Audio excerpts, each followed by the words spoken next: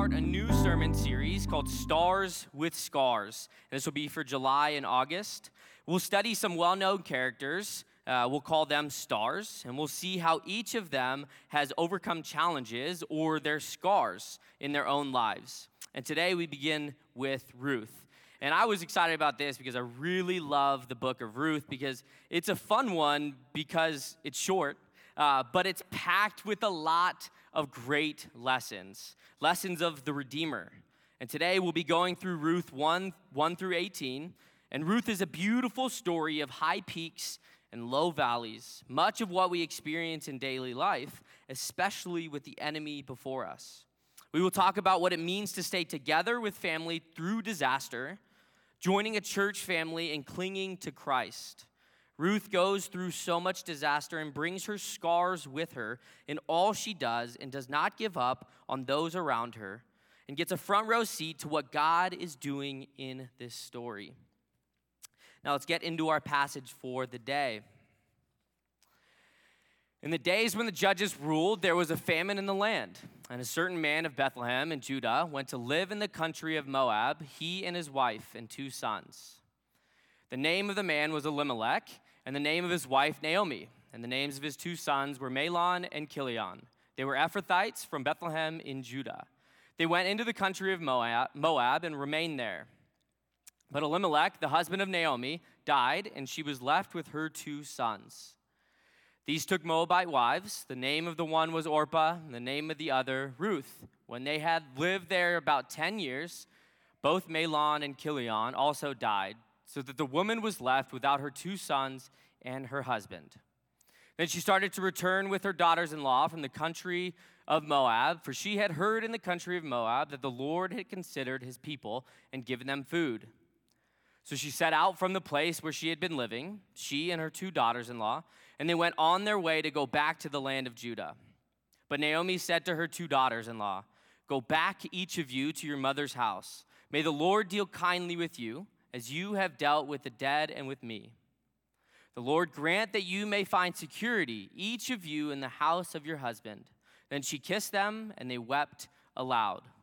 They said to her, "No, we will return with you to your people." But Naomi said, "Turn back, my daughters. Why will you go with me? Do I still have sons in my womb that they may become your husbands? Turn back, my daughters. Go your way, for I am too old to have a husband. Even if I thought there was hope for me, even if I should have a husband tonight and bear sons, would you then wait until they were grown? Would you then refrain from marrying? No, my daughters, it has been far more bitter for me than for you, because the hand of the Lord has turned against me." Then they wept aloud again. Orpah kissed her mother-in-law, but Ruth clung to her. So she said, "See, your sister-in-law has gone back to her people and to her gods. Return after your sister-in-law." But Ruth said, "Do not press me to leave you or to turn back from following you. Where you go, I will go. Where you lodge, I will lodge. Your people shall be my people, and your God, my God. Where you die, I will die. There will I be buried. May the Lord do thus and so to me, and more as well, if even death parts me from you." When Naomi saw that she was determined to go with her, she said no more to her. Brothers and sisters in Christ, this is the word of the Lord. Thanks be to God. Let's pray. God, we come to you with open arms and open hearts, that you would share with us the promise that you are perfect love, that you are a perfect Father. And I pray, Lord, that you would speak through me today, that you would give me an open heart to let the Spirit flood through me today. In Jesus' name, amen. So let's set the scene for a moment, because I think even for me, I don't know about you, we tend to go through passages a bit too quick. So I want to go back through that, not all of it, but highlight some of these verses, because there was a lot of disaster. And yes, I'm going to highlight that because this sets up the rest of Ruth, and it is important. Verse 5, it says, both Mahlon and Chilion also died, so that the woman was left without her 2 sons and her husband. In one line, there's so much here. Naomi is torn apart. To be sure, like I said, if we read this story too quickly, it makes it seem as all 3 of these men died around the same time, when in reality, it was many different times over a decade or so.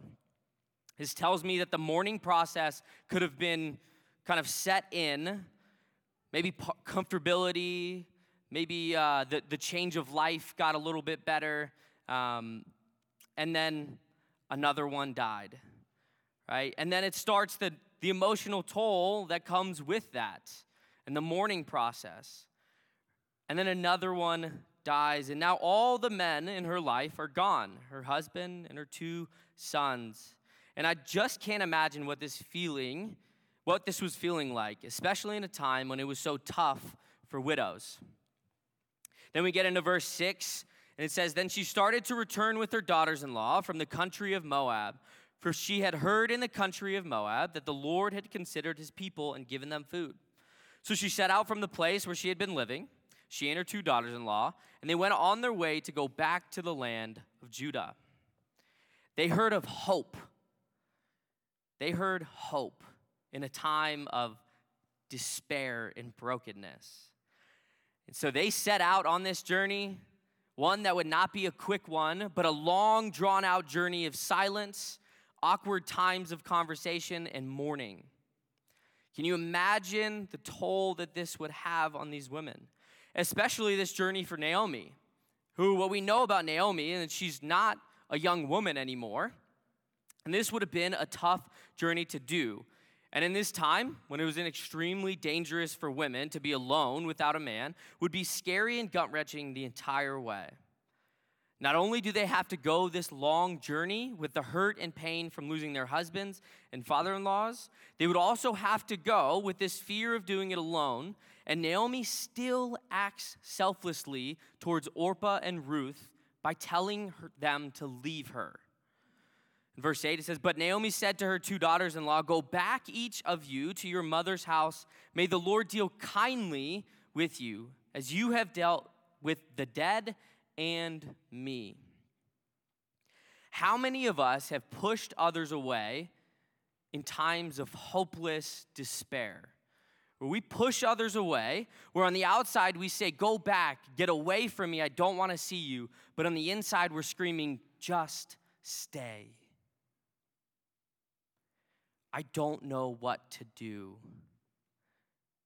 And yet it comes off as, I don't want to be around you, but it's more of, I don't know what to do, and I don't want to bring you along with it. Edward F. Campbell Jr. shares this about Naomi. Naomi, like Job in the prose story, serving as the frame for the poem there, is rendered bereft of those things which provide her security, and she cannot comprehend why. She's ultimately giving up. She doesn't know what to do and needs companionship, but doesn't feel she deserves it from these 2 that can leave to find new lives. But the silence on the way, the awkward times of not knowing what to say in this time, probably gave her a lot of time to think. She was thinking over the journey that they were embarking on and what the future might look like. But in all of this, though, she shares hesed with Orpah and Ruth. The word kindly in verse 8 is hesed, which we learned about months ago with Pastor Jerry, about an unbreakable love that is perfect in God. She's blessing them to leave her at once with the hesed of the one true God. And many of us can probably relate to having to choose when to speak to a mourning friend or a family member, or even if we have the capacity to stay within the disaster that's happening. But what a gift that these women were for each other, that they chose each other. But Naomi feels as if she has failed these women, as she has no more sons to give them. And the ones she had died with no sons of their own. She's broken, afraid. She feels like she is worthless. And I have not been there to that same extent, but can relate to at least some of that brokenness and fear that God was punishing me or left me. You feel so far from God, beaten down and abandoned. Hopelessness is not a good feeling. But after hearing and seeing Naomi bare her soul and brokenness to them, Ruth clung to her and says, "Do not press me to leave you or to turn back from following you. Where you go, I will go. Where you lodge, I will lodge. Your people shall be my people, and your God, my God. Where you die, I will die. There will I be buried. May the Lord do thus and so to me, and more as well, if even death parts me from you." Campbell Jr. notes here that what came with this part about if even death parts me from you, presumably was accompanied by what would be similar to an index finger to the throat, alluding to the ritual act involving the slaughter of animals, to whom the one swearing the oath would equate himself or herself. This would immediately make Naomi listen up, as Ruth is basically saying, if I break this bond, I hope God does to me what is done to the animal in the covenant, death. And then verse 18, after such a display of devotion and love, Naomi saw that she was determined to go with her. She said no more to her. I don't know about you, but I just, while reading that, I felt a kind of a silence of relief at this point, where Naomi was pushing them away because she really thought, there's only death with me. You need to go, find your lives, you can live your lives. But then this relief of Ruth saying, no, I won't leave you. Your people will be my people. Your God will be my God. But the relief is not completely there, as this journey would still be tough. And to this point, Naomi has no idea how she's going to help Ruth, let alone herself. But there must have been some sigh of relief, as Ruth wouldn't let her die, at least not on her own. But Ruth, she gave up everything, her family, safety, even her faith, converting to become Jewish, as before she worshiped the gods of her people. Ruth is also doing this with the scar of both her husband and father-in-law dying, leaving her a widow and her mother-in-law a widow in a time when it was difficult for widows to make it in the world. Commentators share over and over, there was almost nothing worse than being a widow in the ancient world. And I would add as well that in this time, family was all about a unity and being together. Ruth was welcomed into this family and given a home, and she wanted to cling to this with all she had, even through disasters and even through all of the scars. Now I'll take a quick break to give you a little bit more of my story. My family moved many times growing up, so many times that I couldn't really find myself. Didn't realize who I was at times, and it was extremely hard on our family. But we stuck together, and we did it together going from California to Indiana, to California to Indiana, where I finally stopped moving with them. Now, this is not to put my parents on blast, and for all of those that I just lost with that word blast, it means the spotlight in a negative way. You can ask your kids or your grandkids. Right, but this is not to put them in a negative way, because I believe that my parents did all that they could to keep our family together. They did the best they could and fought to keep us happy and give us a better life than they had growing up. I remember for years and years, my mom not getting anything new for herself to make sure that we had food on the table and that I could play sports and play dumb video games. I remember my dad working extremely hard to make sure that he exemplified what hard work looked like, and I got to be with him through all of it and all the churches that we were at, which ultimately led me here, led me to want to be in ministry, that example that he shared. And people would ask if my parents were divorced or if I wasn't that close with my family because of how far they lived from me. And I would look them in the eyes and say, we are extremely close. And there is not a doubt in my mind that they have done all and will continue to do whatever they need to do to keep our family together, even thousands of miles away from each other and through the hardest of disasters. We went through a whole lot, and I always felt supported and like we were going to get through it. And it shaped me to be the man I am today.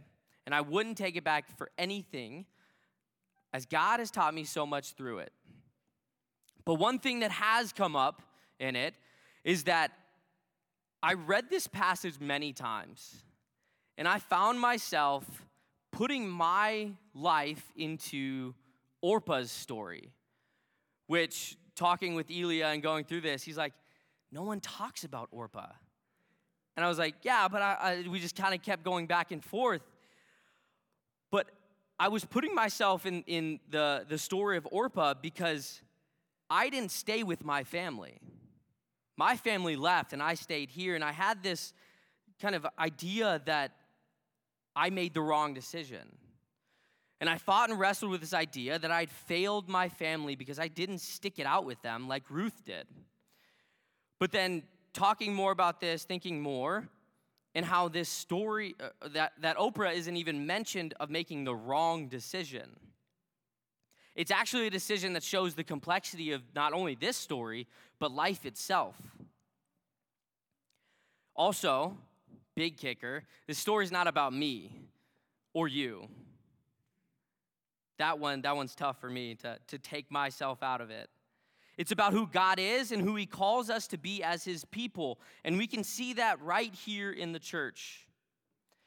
But as a Westerner, I was reading this as an opposition, that Ruth and Orpah were actually at odds against each other. And Ruth made the right decision, and Orpah gave up on them.